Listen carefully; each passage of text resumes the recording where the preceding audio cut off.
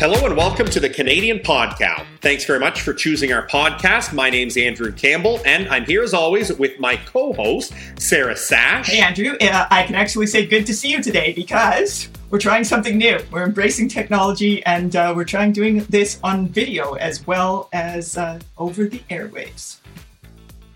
Which then means the background, and I never really clued into that before we did this, but I should maybe do the dishes next time before we do a podcast, because I can see in the back corner my morning coffee mugs are still Just shows there. You're a good farmer. Your background isn't showing. Your house must be perfectly clean because I see no dirt in your background. No, I'm going with the hostage effect. It's nice.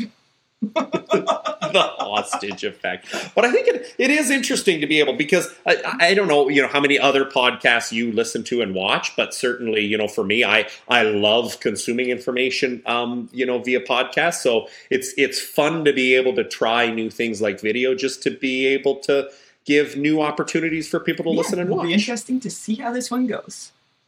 So, Andrew, today at the Podcow, we're actually talking about methane, which we know is a powerful greenhouse gas, and we also know our cows produce quite a bit of it. So this is going to be an interesting one, just getting into what we can do on our farms to start to try to influence this.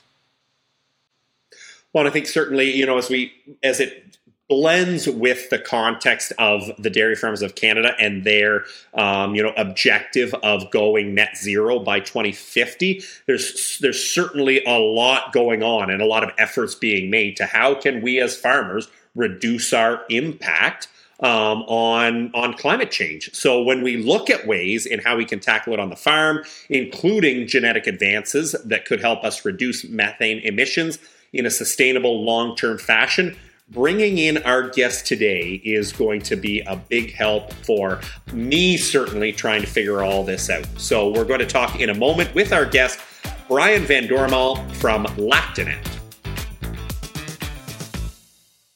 Our guest today has nearly 40 years of experience in genetic improvement of dairy cattle in Canada.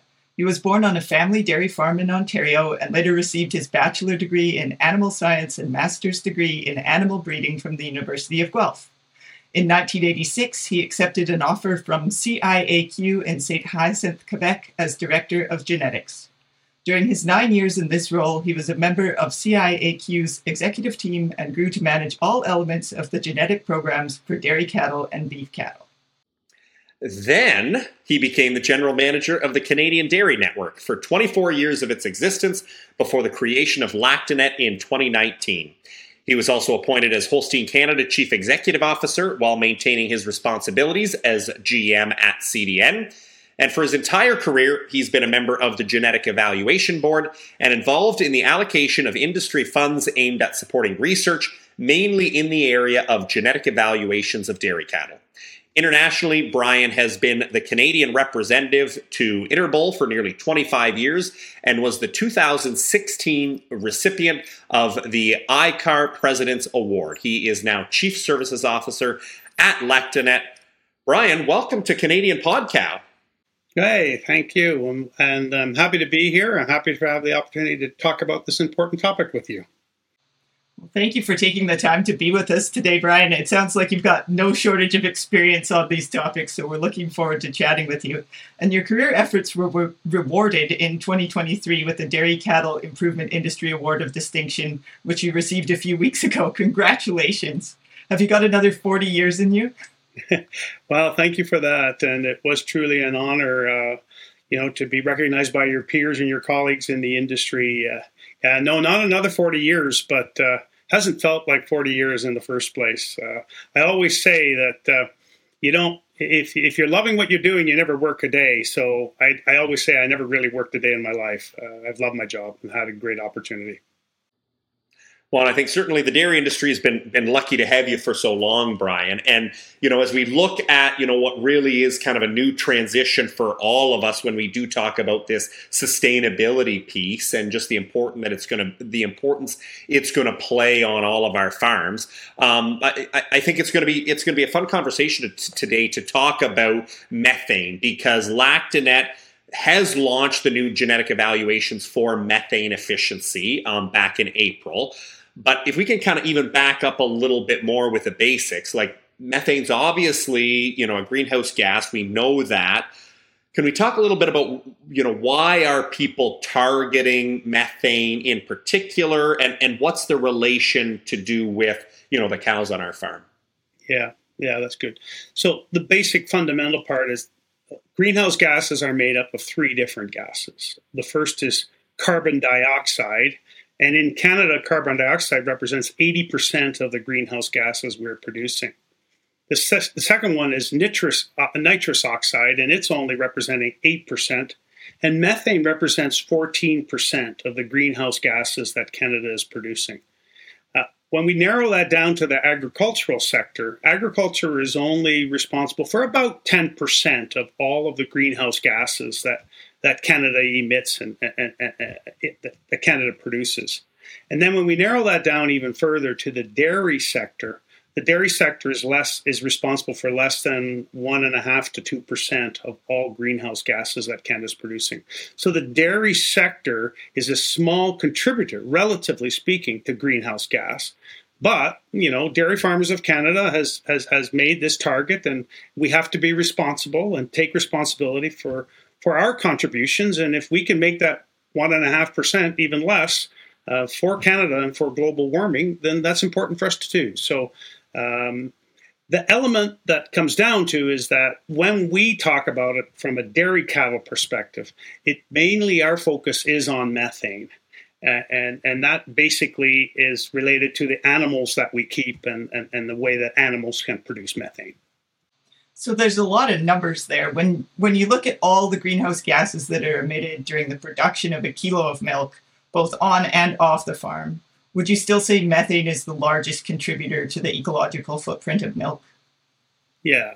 Well, that's why I was saying that when we produce 1 liter or kilo of milk, basically half of the carbon footprint of that 1 liter comes from the animal side of a dairy farm.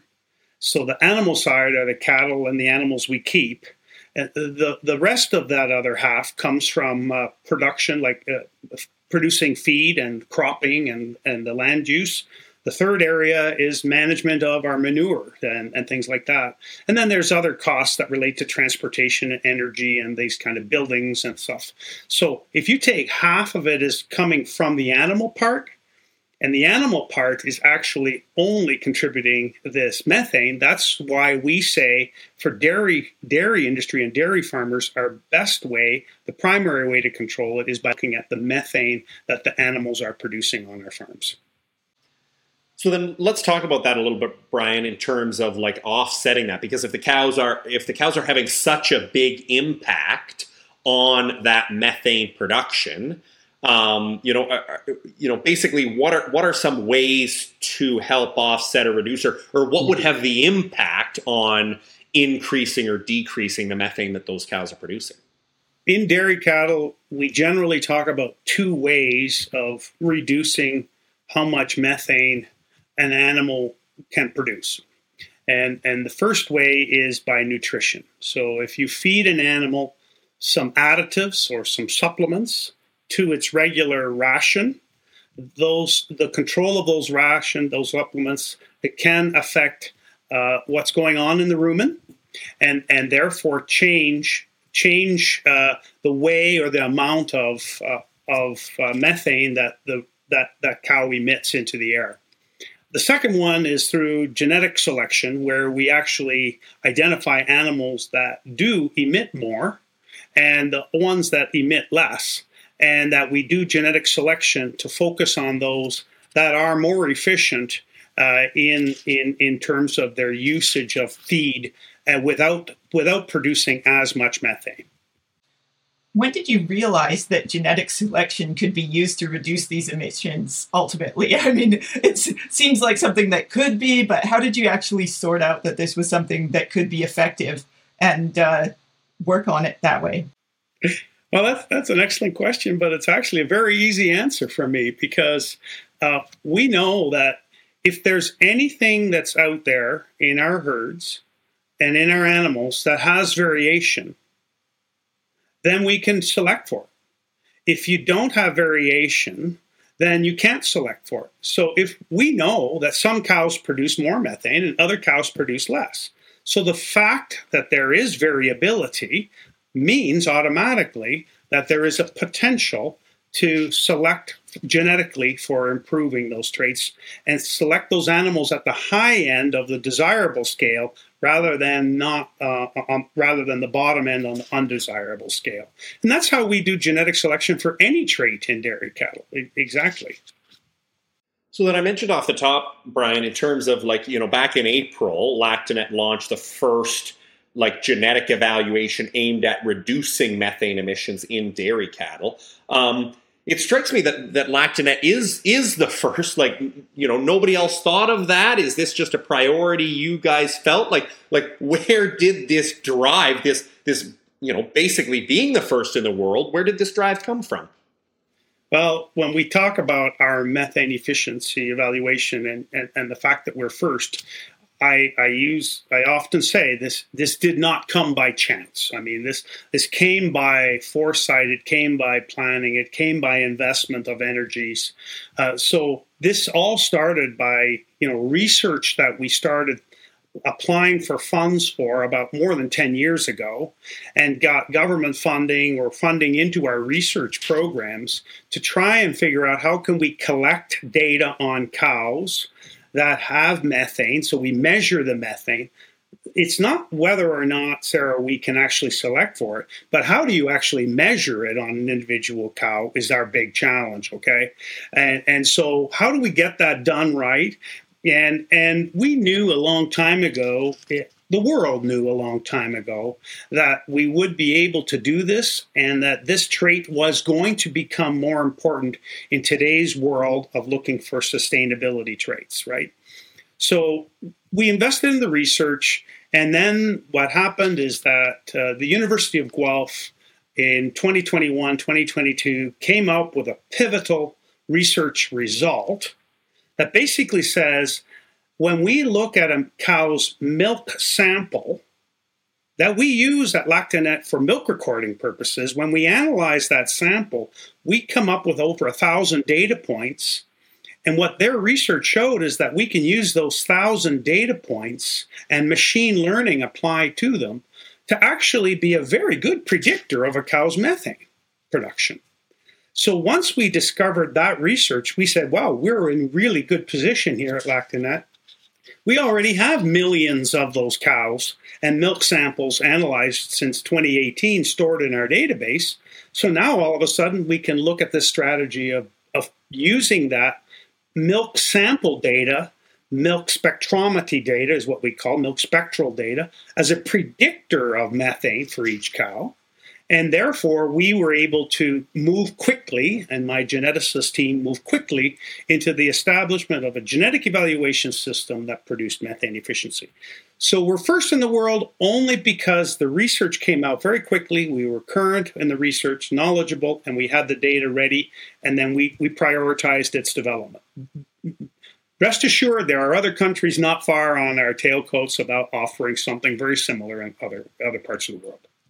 Definitely no shortage of data points to analyze in the Canadian dairy industry, never mind worldwide. So it's pretty amazing that you're putting all those pieces together and have taken the steps to do that. We'll learn more about how genetic selection can help reduce methane emissions with Brian Van Doormaal in a moment. But first, here's a message from our sponsor, as always. As a chef, I like composting because it gives back to the earth. Hey Aaron, how do dairy farmers help protect the planet? On my farm, I compost manure. This helps reduce the carbon footprint of milk production. Plus, manure makes for richer soil, which can help grow crops. So it's like the circle of life. Yeah, we're working towards a more sustainable future. I'm in. Are you? I'm in. That's Dairy Farming Forward. Dairy Farmers of Canada. Net zero by 2050. And we're back with Brian Van Doormaal, Chief Services Officer at Lactanet. Brian, as we were saying, in response to the needs of the dairy industry, you looked at genetics as a solution. What are the advantages of genetics compared to other strategies, let's say, in managing this issue on farm? Mm-hmm. Well, as I mentioned before, the really other opportunity is through feeding and nutrition. And I suspect that there is going to be some progress in that area, and that farmers using certain products that are proven to be effective will have some impact in helping reduce methane emissions over time. And that may be a more short-term solution. The downside, however, is that if you stop feeding those additives, stop feeding those supplements, the benefit goes away again. Whereas in genetic selection, when you make one step progress, that step is permanent, and then that genetic progress achieved in one generation can get passed on to the next generation. So our objective from a genetics point of view is that we have a target to achieve between now and the next 25 years of 2050. And if through genetic selection, that's multiple generations of cows and breeding and heifers born on every dairy farm, that generates generation after generation. So we say that when you pay attention to this methane efficiency and use it today, you can start making progress, and it'll be permanent and it'll be cumulative over the multiple generations you'll have between now and 2050. And it doesn't go back. So this is why we feel that genetics will be a very important tool for the future. So can you walk me through this, Brian, a little bit in terms of like how as a farm or how as an industry we can kind of analyze this a little more concretely? Because, okay, we know that, you know, maybe there can be a reduction here, but like, how do we measure that? And how do I as a farmer know, okay, this year I was at, you know, whatever the number is, and 10 years from now I'm at this number? Like, how do we figure that out? Or is that kind of in what your planning process is like? Can you walk us through a little bit of some of those concrete numbers? Yeah. So it's true. As a dairy industry, we need to establish metrics for measuring progress to reach the objectives. And these are very high on the priority lists of Dairy Farmers of Canada. And DFC has partnered with Lactanet because of our data to help be one of the industry organizations to supply those metrics so that we can set to benchmark for today and then measure in 5 years, 10 years, or 25 years from now, how much progress have we actually achieved. So it is true that today we don't yet have all of the tools in place to measure, but Dairy Farmers of Canada, Lactanet, and other industry partners are building those today and putting some in place. At Lactanet, we do have a herd sustainability report, and it tells some of the strengths and weaknesses of each herd in achieving sustainability indexes, and which herds are the most current in sustainability, progressive that way today. But we do need concrete metrics to measure our progress over time so that we're not just making up numbers. And we, with Dairy Farmers of Canada, prefer to do this ourselves rather than have government impose those metrics onto us. We have a lot of good data, and we can show that that data is a really good measure of how well each herd is doing over time. So all of us that work in dairy in Canada know that there's such a wide variation across the country. I mean, in this case, there must be a lot of variations from one day to the next, from one farm to the next, from one region to the next. What are you doing to be able to capture all of that and come up with something that works nationally? Yes. So that's true for all traits that we look at in genetic evaluations. You can have one herd and the next herd, and milk production can be high for one and lower for the other. And within the herd, they vary. Cows are high, cows are low. Herd to herd, things are feed rations are different, management systems are different. And this is no different in how methane production and how methane is emitted from each cow. There is variability between cows in the same herd. There's variability across herds, and then there is variability across the provinces and across the different provinces because cows are generally going to be fed different things and environment and climate is different. So in genetic evaluations, we look at the same animals in the same herd and compare them with each other because they are having the same feed ration. So what we call those as herd mate contemporaries. They're cohorts in the herd mate. And so in the same environment with the same ration, some cows are doing better than the others. And we look at their performance, their pedigree, and now their genotype, their DNA, to kind of determine those genetics that do well in that herd versus those genetics that do poor in the herd. And you do that across all of our herds in Canada. So that's how we actually account for those differences. They do exist, but they're not all genetic differences. We're trying to isolate the genetic difference here. So then, from my perspective, here, well, both Sarah and I are obviously farming on different ends of the country, but, in terms of, when I'm walking through some of this, like, how complicated is this going to be to use? Because, like, when I think about all of those components that you talk about, it's a complicated issue. But when it comes down to it, what I really want is just, okay, when I'm making these selections, something that is easy to say, is it helping or not type thing. Can you walk through what's the impact to me as I try to use this? Yeah, so it actually should be fairly easy to use. Any farmer in Canada that has been looking at bulls and proof sheets or information provided by Lactanet or by AI companies, they all have evaluations on different traits.